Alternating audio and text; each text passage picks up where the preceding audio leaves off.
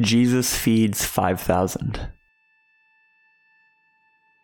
So when Jesus looked up and noticed a huge crowd coming toward him, he asked Philip, "Where will we buy bread so that these people can eat?"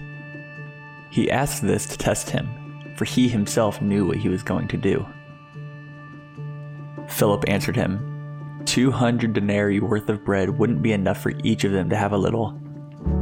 One of his disciples, Andrew, Simon Peter's brother, said to him, "There's a boy here who has 5 barley loaves and 2 fish, but what are they for so many?" Jesus said, "Have the people sit down." There was plenty of grass in that place, so they sat down. The men numbered about 5,000. Then Jesus took the loaves, and after giving thanks, he distributed them to those who were seated. So also with the fish, as much as they wanted. When they were full, he told his disciples, "Collect the leftovers so that nothing is wasted." So they collected them and filled 12 baskets with the pieces from the 5 barley loaves that were left over by those who had eaten.